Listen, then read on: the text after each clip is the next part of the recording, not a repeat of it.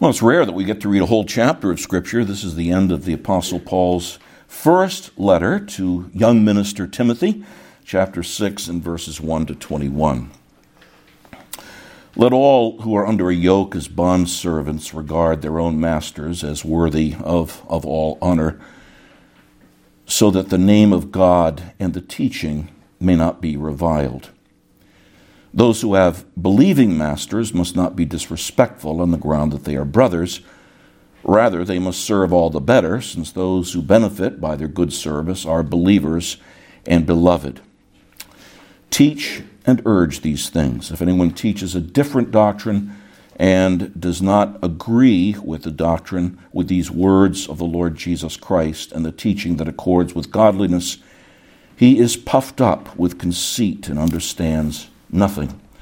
He has an unhealthy craving for controversy and for quarrels about words which produce envy, dissension, slander, evil suspicions, and constant friction among people who are depraved in mind and deprived of the truth, imagining that godliness is a means of gain. But godliness with contentment is great gain. For we brought nothing into the world, and we cannot take anything out of the world. But if we have food and clothing, with these we will be content. But those who desire to be rich fall into temptation, into a snare, and into many senseless or foolish and harmful desires that plunge people into ruin and destruction. Not money, but the love of money is not the root, but a root of all kinds of evils. It is through this craving that some have wandered away from the faith and pierced themselves with many pangs. Pangs, the word literally means impaled themselves, or if you will, crucified themselves with many pangs.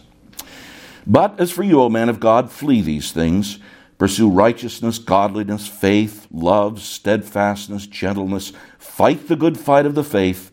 Take hold of the eternal life to which you were called and about which you made the good confession in the presence of many witnesses. I charge you in the presence of God, who gives life to all things, and of Christ Jesus, who in his testimony before Pontius Pilate made the good confession, to keep the commandment unstained and free from reproach until the appearing of our Lord Jesus Christ, which he will display at the proper time, he who is the blessed and only sovereign, the King of kings and Lord of lords, who alone has immortality, who dwells in unapproachable light, whom no one has ever seen or can see.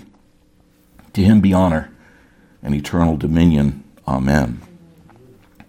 As for the rich in this present age, charge them not to be haughty, nor to set their hopes on the uncertainty of riches, but on God, who richly provides us with everything to enjoy. They are to do good, to be rich in good works, to be generous and ready to share, thus storing up treasures for themselves as a good foundation for the future, so that they may lay hold or take hold of that which is, note the phrase, truly life. O Timothy, guard the deposit entrusted to you. Avoid the irreverent babble and contradictions of what is falsely called knowledge, for by professing it, some have swerved from the faith. Grace be with you. How'd you like to be a minister who gets that letter? Wow. It's a message for a seminary student and young minister. Our Lord, we come to you as the one who, though you were rich, became poor, that we, through your poverty, might become rich beyond anything we could ever imagine. And now, our Lord, we know that while Paul doesn't specifically refer to that in this text, surely he who wrote those words also has them in mind, and may we have them in mind as we ask the question, am I investing wisely? And so, our Lord, if ever you have formed the mind and the heart and the will of Christ in us, do it now for his sake and for our eternal good. Amen. Amen. Please be seated. And I think you'll want to turn to page 5 for the, at least for the first part of the message.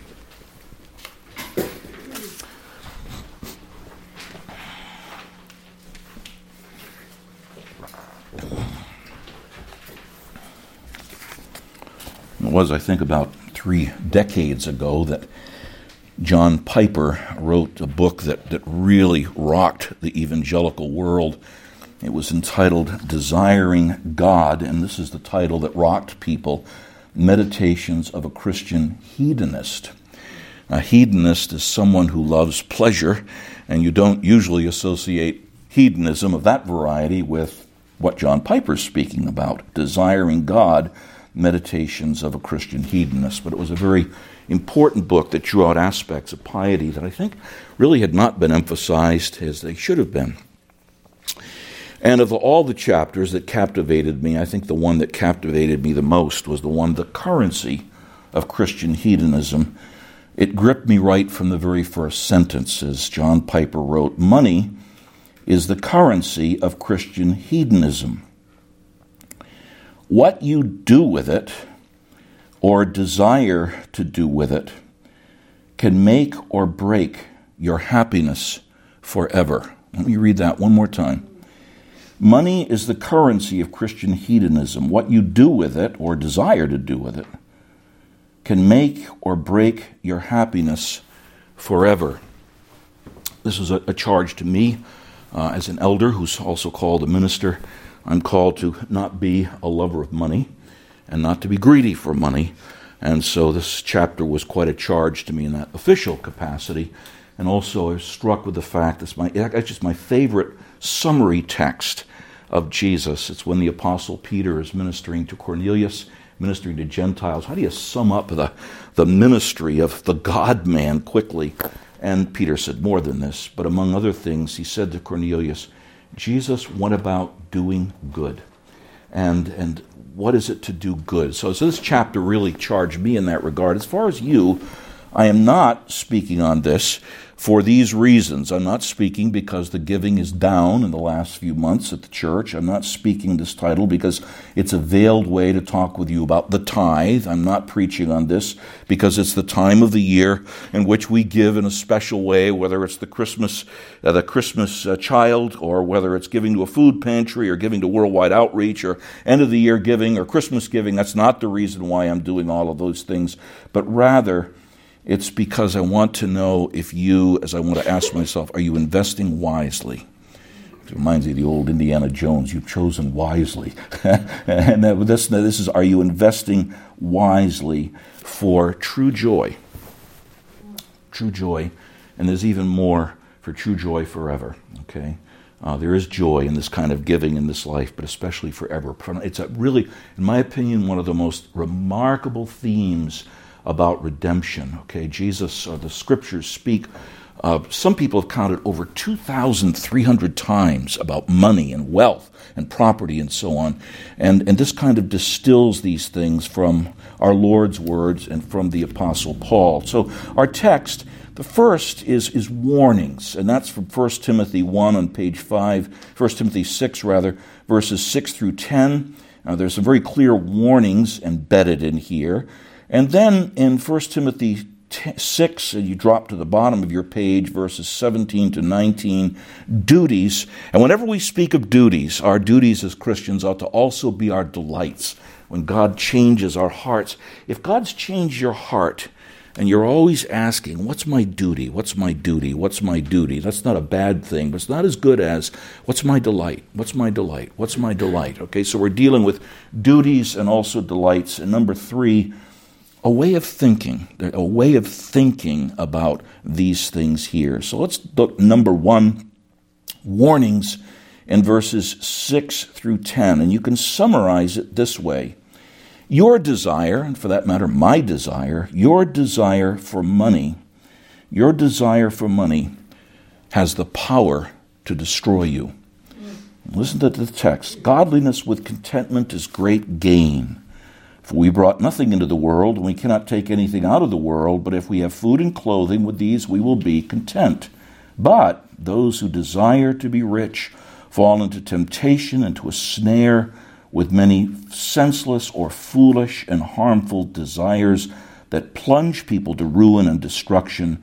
For the love of money is a root of all kinds of evil. It is through this craving that some have wandered away from the faith and impaled themselves with many pangs. Your desire for money has the power to destroy you. Now, I've got to make this point right at the beginning.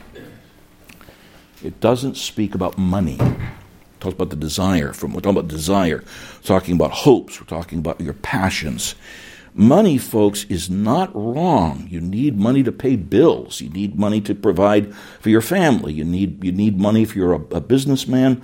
You've got to have capital to invest in your business. You have to pay your employers and pay them well. We have to pay the government. The government does have the right to tax, okay? So this is not against money. Please don't misunderstand that, okay? It's talking very specifically in here, if you will, about your heart, okay? Riches aren't wrong, but they have these concerns. Notice, godliness with contentment is great gain. And just a little aside here. And I actually wonder what I wish I could get into the marketing world of Paul's day when he says that godliness is a means of gain to those depraved in mind and deprived in truth. For them, godliness is a means of gain. And I'm not saying all that do this are depraved or deprived. But folks, godliness is still a big way to make money today. Jesus junk, of which there's so much that you don't need, but people make money out of it. Much of Christian music, and Christian music isn't wrong. A lot of it's not particularly good, but again, there's big bucks, even in our secular age, huge bucks in godliness, and Paul is distancing himself from that. In the same way, we distance ourselves from the quote-unquote prosperity preachers who say, God really wants you wealthy. God really wants you to have a Cadillac. God really wants you always to be healthy and never feeling sick, and all that baloney. Come on. That's not what we're talking about here. And incidentally, those kinds of preachers make a lot of money in what they do. All right, so that's not what we're talking about. He says godliness with contentment is great gain. He doesn't say don't live for gain. All right? He says godliness with contentment is great gain. And he says something similar earlier in the chapter. He's building on what he says in chapter 4 and verse 8. While bodily training, Planet Fitness, right? While bodily training is of some value, and it is, godliness is of value in every way. Now listen carefully. Gain. As it holds promise for the life to come. And it does. But he says it holds promise for the present life and also for the life to come. So he is not saying here, don't live for gain. Just make sure it's the right kind of gain, and that gain comes with godliness, and godliness with contentment. And contentment, folks, is the exact opposite of covetousness, which is our commandment for confession of sin next week. In covetousness, you're always saying, I need more. I need more, or I want more. I want more. I need more. I must have more. Unless I get more, I won't be happy. And that's a formula for real anxiety. Okay? That's why Jesus says, don't be anxious about your life and what you do. So this is over against covetousness, but he speaks of contentment. Godliness with contentment is great gain. And contentment here is I'm satisfied with what I have. There's other things I will need, to be sure. God provides our needs, but I'm really satisfied with what I have, and I will make good use of that. Now, what's the point here? Well, folks, think of material gain and godliness as two planets, okay, or with a gravitational pull. Or if you will, one is the earth, okay, material things, the other is the sun. Well, the earth has a certain gravitational pull to it, and material things will pull you to themselves, okay? There's that law of gravity with material gain. Well, you want godliness, which is like the gravitational pull of the sun, to be a stronger gravitational pull. And when godliness puts you in its gravitational pull, that's what will break the power of the gravitational pull of material things. That's what he's getting at. Godliness with contentment is great gain. Now, why not live here? Why not live for material gain? And Paul gives 3 very blunt reasons. Number 1, in verse 7, he says, "For we brought nothing into the world, and we cannot take anything out of the world." As so many people have commented, you'll never find a U-Haul in back of a hearse. That's bluntly what he's saying. And I was working on this and putting together this final form, of which there's a lot here.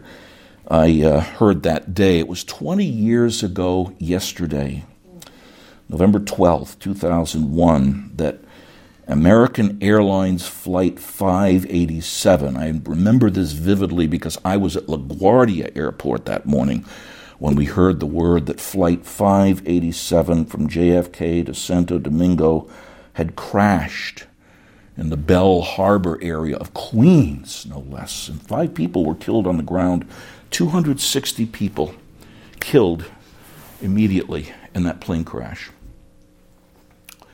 You brought nothing into the world, you can take nothing out of it. Some of those people, I'm sure, were going to very, very fancy resorts in the Santo Domingo area. They would have had their credit cards, some of them may have had mistresses, they would have had all these doodads. They couldn't bring any of that out of this world. Other people were going to hovels or poor homes in that area. When they were killed, they were all exactly the same. Bank accounts made no difference.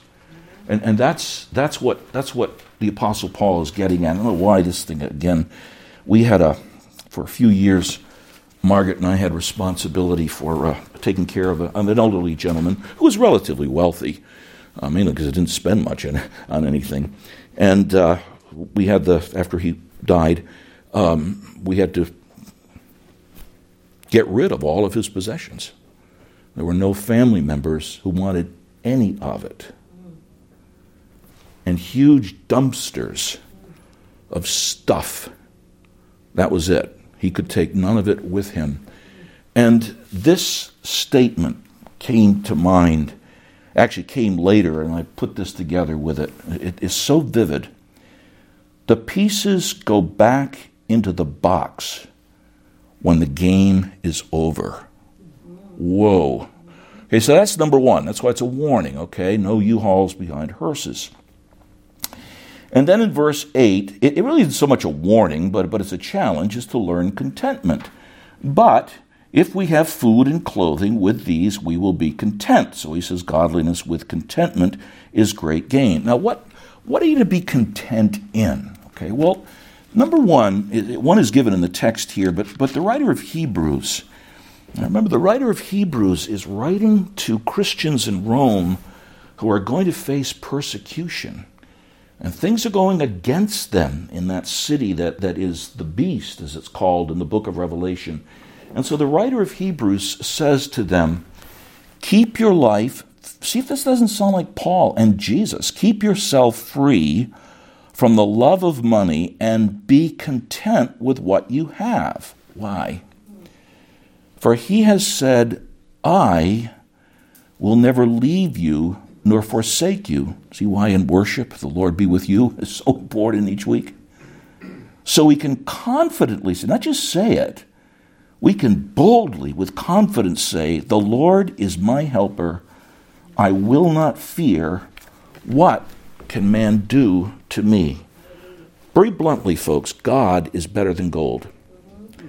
And that's how you stay content. I have God, I have my Lord. Even if I lose my life today, I've gained every single thing, okay? And it's easier said than done, but that's true. Having God, you have all things. So that's one reason. The other is actually given in the text a little bit later. If you drop down to verse 17, here's the second reason why you need to be content. And this is really cool to think about. The best things in life are gifts of God. They're actually really free gifts of God. We don't earn them. And he says, because God richly provides us with everything to enjoy. Oh, the old Beatles song, I don't care too much for money, although they did, but money can't buy me love. That's exactly right. You can't buy the genuine love of a child, of your spouse, of a brother and sister in Christ. You can't buy it. You know as well as I do, you try to buy that and it ain't love, right? So the love of others. But there's something even more basic. And one of the things that Margaret and I do think a little bit about, I don't know what retirement's going to look like for me, if it ever does, but we thought, it'd be kind of cool actually to tell us all about Cyprus or Crete, which is where my grandparents are from. And having been to the Mediterranean, I know it's a beautiful place, and it would be fun if we could go there. But last Sunday night, we were sitting up by the fire pit. It was beautiful. I mean, the clouds were beautiful, the moon was beautiful. And I thought to myself, does it make any difference if I'm over in the Mediterranean or in Long Island? The same moon. And God gives you that to enjoy. That's why he says godliness with contentment is great joy. And brothers and sisters, this is part of your faith. You don't look up at the moon and say, how did that come by a big bang? You look at the moon and say, God put that there for his glory and for my good. And that gives you a certain sense of contentment because that's my God, right? So that's why Paul says in the second case, in the second reason, it's a warning. Learn contentment. The best things in life God gives you, and you have God himself. He's better than gold. And then in verses 9 and 10, here's where the warning really, really digs in. The warning here is if you set your heart's desire and your hopes on money, that has the power to destroy you. And if you don't believe me, listen to these. And the words in the original are very, very powerful. Not those who are rich. He's going to speak to those who are rich a little bit later, but he says those who desire to be rich. That's their heart's religion, is the idol of money. Fall into temptation, into a snare, a trap, and many foolish and harmful desires. One desire leads to others that are worse and worse and worse. That here the words get strong. Plunge people. It's the language of pushing someone in the sea so that they drown. Plunging people into ruin and destruction. Let me just stop here for a moment. Aren't you struck with how celebrities very often die? For some reason, I'm dating myself here. I think of Judy Garland, who, when she did The Wizard of Oz, was this kind of a Pollyanna type of beautiful, innocent girl, and she was gifted, Judy Garland, and she attained a lot of fame and a lot of money, and ruined her life. And thousands of celebrities have fallen in that path. People who win Powerball, even after the government takes away its share, which is a lot, they've got a lot. Read what happens when people get an inheritance quickly. Very rarely, very, very rarely, does it not bring something pretty close to misery to people. Okay, so that's what he's getting at. You can fill in the blanks as you want to. For the love of money, not money, but the love of money is a root of all kinds of evils. It is through this craving that some have wandered away from the faith. If you have dollars, why do you need deity, right? If you have gold, why do you need God? And the word is impaled themselves with many pangs. Bluntly, this means this. I follow Christ. And in following Christ, each Christian has a certain, if I could put it this way, package in the cross. And that's spelled self-denial. But it leads to everlasting life. If you won't have that cross, you can have the cross of wealth. And unless you substitute the cross of Christ for that cross will impale you. So Paul, he has Christ in this whole thing, even if in the backdrop, all right? So those are the three reasons why you don't want to pursue money. But let me turn it around. We're told over and over and over and over and over and over again in our culture, ad nauseum, care for yourself, love for yourself, make sure you do good to yourself, make sure you provide for yourself, make sure you look out for yourself. Okay. Are you really?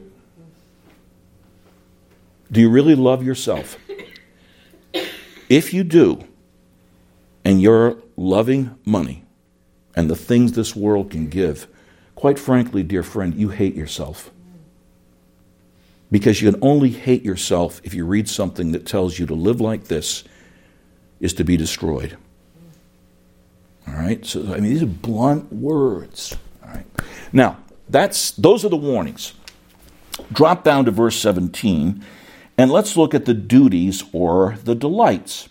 Now, the wise use of our money listen carefully, the wise use of your money and your wealth is an investment in true and eternal life. I love that reference, to take hold of that which is truly life. And we throw the term eternal life around like it's a soccer ball. Truly life is life with God forever. It's life with his people forever. It's life with joy forever. It's life without sin forever. It's life without grief and misery forever. That's truly life. The only replacement for it is mere existence, which is the situation if you're outside of Christ. And now, how do you invest in what is truly life? And here you see that God is not against investments. He's against bad investments. As for the rich in this present age, charge them, we'll come to this in a minute, not to be haughty and set their hopes on uncertain riches, but on God, who richly provides us with everything to enjoy. They are, here's the investments, to do good, to be rich in good works, to be generous and ready to share, thus storing up for themselves. Whoa! Treasure for themselves. You want the best IRA? Here it is.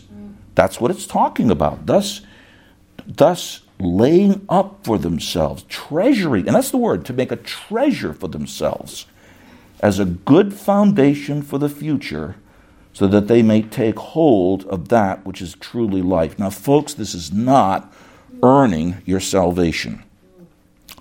That's not it at all, because our salvation is a free grace.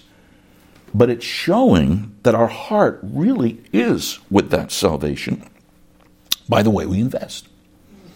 Now, before we actually get into the text, let's listen to some of I'm so thankful for little sticky notes, because they help me find these places in the Bible for all. But it's interesting to think of how Jesus speaks about wealth in the Gospels. It kind of let these wash over you. Okay, Matthew 6 and verses 19 to 21.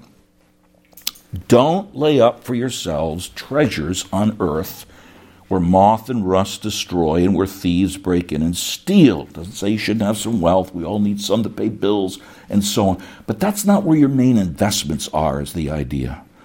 But lay up for yourselves, here's the same language Paul uses, treasure in heaven, where neither moth nor rust destroys and where thieves do not break in and steal. You don't need ADT up in heaven. Okay, that's it. You don't need a security system up in heaven.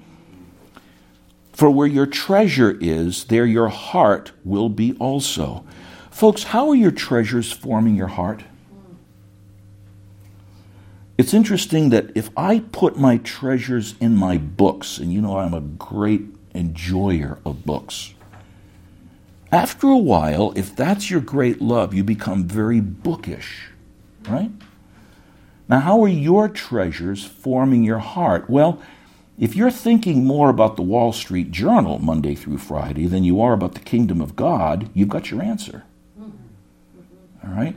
So that's the first thing, and that's why that is one of the reasons why we say give, whether it's to the Haven or to Soundview Pregnancy Services or whatever you give to. That's where your heart's going to be, folks. You know it yourself. All right, so that's number one. Now then if you look in Luke chapter 12 and verses 32 to 34. Oh, and God willing, next week we'll have the Bibles. A very generous donor gave not only enough money that we could buy Bibles for the pews. We'll need some rugged men to carry them in for Margaret's car today. But also said, I will give you some extra, and we have enough money to buy more Trinity hymnals now, whenever they get back in print. But anyway, thus I digress. See, at my age, folks, that's the problem. You can digress with all kinds of things here. But look at Luke chapter 12 and verses 32 through 34. Fear not, little flock, for it is your Father's good pleasure to give you the kingdom. Sell your possessions and give to the needy. Now, I'm not saying sell all of it, but there's needy people. You may want to do that. Okay, if you don't need it, sell it. 1-800-GOT-JUNK, right? Provide yourselves with money bags that do not grow old, with, here's the language, here's your IRA, a treasure in the heaven that does not fail, where no thief approaches and no moth destroys, for where your treasure is, there will your heart be also. Now notice that the kingdom is the investment here. The Father's pleasure is to give you the kingdom. That's what you're investing in. And you say, well, what is this thing called the kingdom? In Luke 14, beginning at verse 31.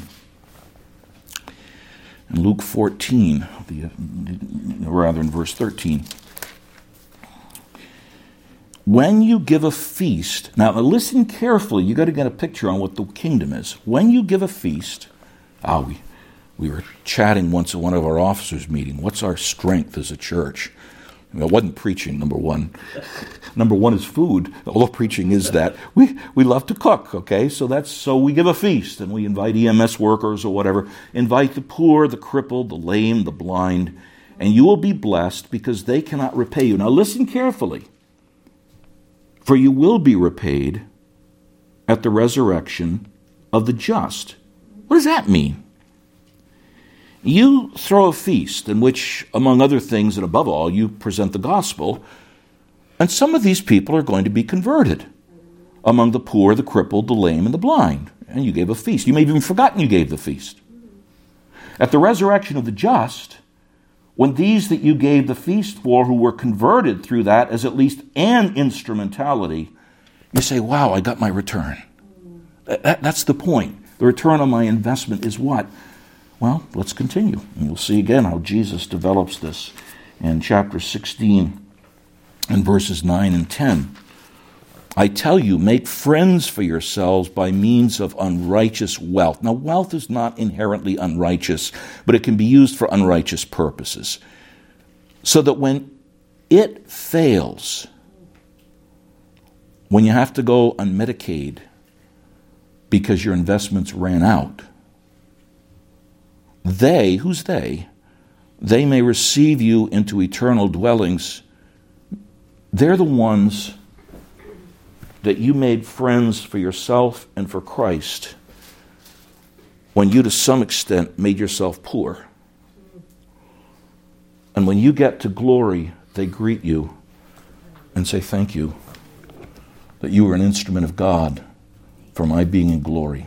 What's your greatest investment, folks? Well, it's in God and His glory. Yes, I don't take that away. But it's also in people. You're investing in people and their everlasting lives. All right. So anyway, that's kind of the background to the Apostle Paul in 1 Timothy 6, speaking about investing, treasuring for yourselves as a good foundation for the future, so that they may take hold of that which is truly life. And the they in there is interesting. It's not just you taking hold of eternal life, but treasure it up, give, so that others might lay hold of eternal life. Now, fascinating, each word is inspired in the Scriptures. Okay, well, so that's the duties and the delight, or that's the duty. Let's still look at the specifics he gives very quickly. As for the rich in this present age, verse 17. So he's speaking now to those, not about those desiring riches. They got riches, and they're sitting in the pew. Charge them not to be haughty. Number one, don't be proud, don't be puffed up. Why? Because it's God who gives you to make wealth. That's one of the first things the Israelites learned in Deuteronomy 8. Beware lest you say in your heart, my power and the might of my hand have gotten me this wealth. You shall remember the Lord your God, for it is he who gives you power to get wealth, that he may confirm his covenant that he swore to your fathers as it is this day. That, incidentally, is a profound theme in Scriptures. And without going too far afield, your children that you raised in the Lord may, at least at this point, still be unregenerate, and God will still confirm his covenant with you and what you've done. Because one of the things God does, and I put it this way, irrespective of the salvation of a person, he's going to bring good things to this world.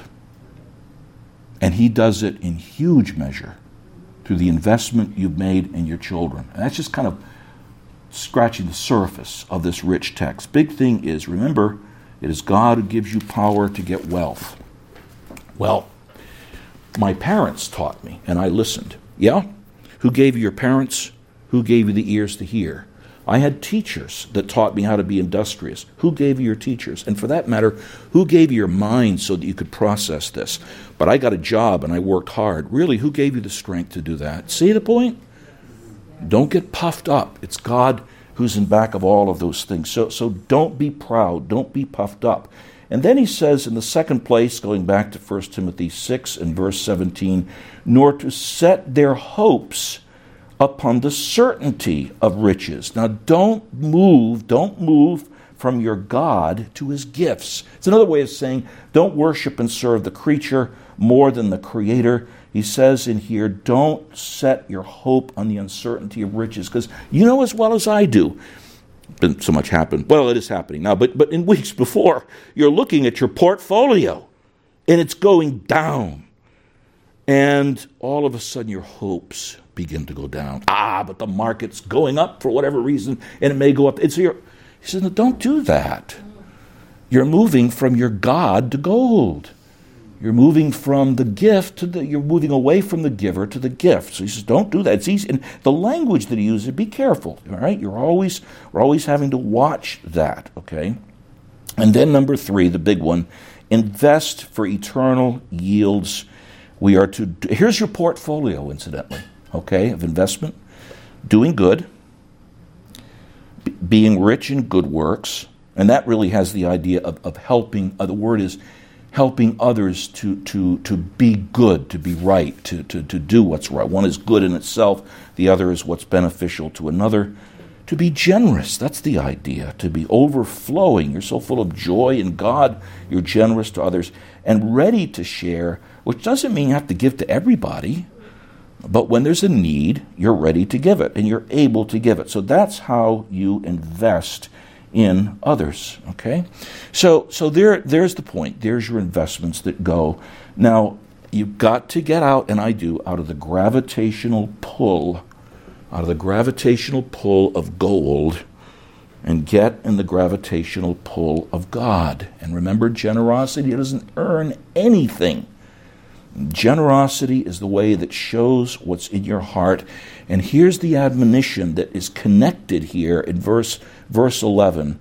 As for you, O man of God, flee these things. Putting it very bluntly, in everything. My life as a minister is to flee from those things that will destroy myself, my family, and you. Let a minister succumb to these things here, and it's as if a congregation's been hit by the atomic bomb. You need to flee these things as well for your own eternal life's sake. All right? So there's the warning. Now, Let me just make a note because it bears on the Sunday school class, and let's draw this to a conclusion here. We've talked about in our culture the desire for happiness. Okay? And please, folks, don't think that the desire for happiness is in itself wrong. It is not, okay? There is joy, there is delight when the Lord daily loads us with benefits. If you're morose and miserable, you're not being thankful. All right? So please don't say that God is against delight and against happiness. Here's the problem, okay? Twofold. For people who are not walking with God, they don't have a right relationship with Christ, their desires at best are misguided.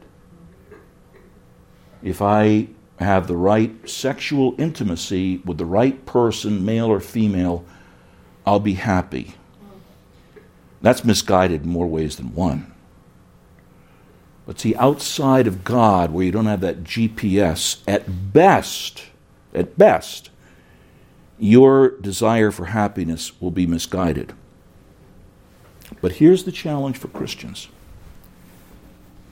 Even in Christ, our desires for true happiness may not be strong enough. Godliness with contentment is great gain, but I don't have a real desire for godliness. I just want to be ho-hum. Your desire is not strong enough. And if it's better to give than to receive, more blessed to give than to receive, and you're hoarding things, your desire for happiness is not strong enough. Okay? So that's just a little aside in here. It is, remember that the Lord spoke of the value of a kingdom. It's like a person finds a pearl of great price, and he sells everything in order to get that pearl, or as a treasure in a field, and he sells all he has and buys that. That's what the kingdom is. It's worth everything. Evangelism is saying, I don't want to be the only one who's rich. Okay, I want to make others rich. Or as one person put it, and this really stuck in me, quoting the person who wrote it, how much do you treasure the investment that gives praise to God from a multitude for all eternity? You love the glory of God? Okay. How much do you treasure the investment that gives praise to God from a multitude for all eternity? That's why when giving, priority. Yes, the poor and the needy, the Great Commission, discipleship. Why? All right, let me wrap this up this way. A way of thinking. Paul says to Timothy in 2 Timothy 6, charge the rich in this age. And the word is give marching orders to the rich in this age. And folks, yeah, I know we're on Long Island. I know it's expensive. I know there's all kinds of regulations. I know there's all kinds of taxes. Folks, let's face it, we're the rich in this age. Even with all of those things. Give them marching orders. Here's the marching order. We're living in a wartime economy. Incidentally and parenthetically, I'm becoming more and more of the conviction that's not going to be a metaphor anymore. I can't give you chapter and verse. This is my own thinking. But brothers and sisters, God may need to send us another real wartime economy to make us realize we're in a wartime economy in the kingdom. What does that mean? In World War II, everything in technology, everything with minerals, everything with metals, just about everything was channeled to winning that war effort. And nobody thought anything about it. Why?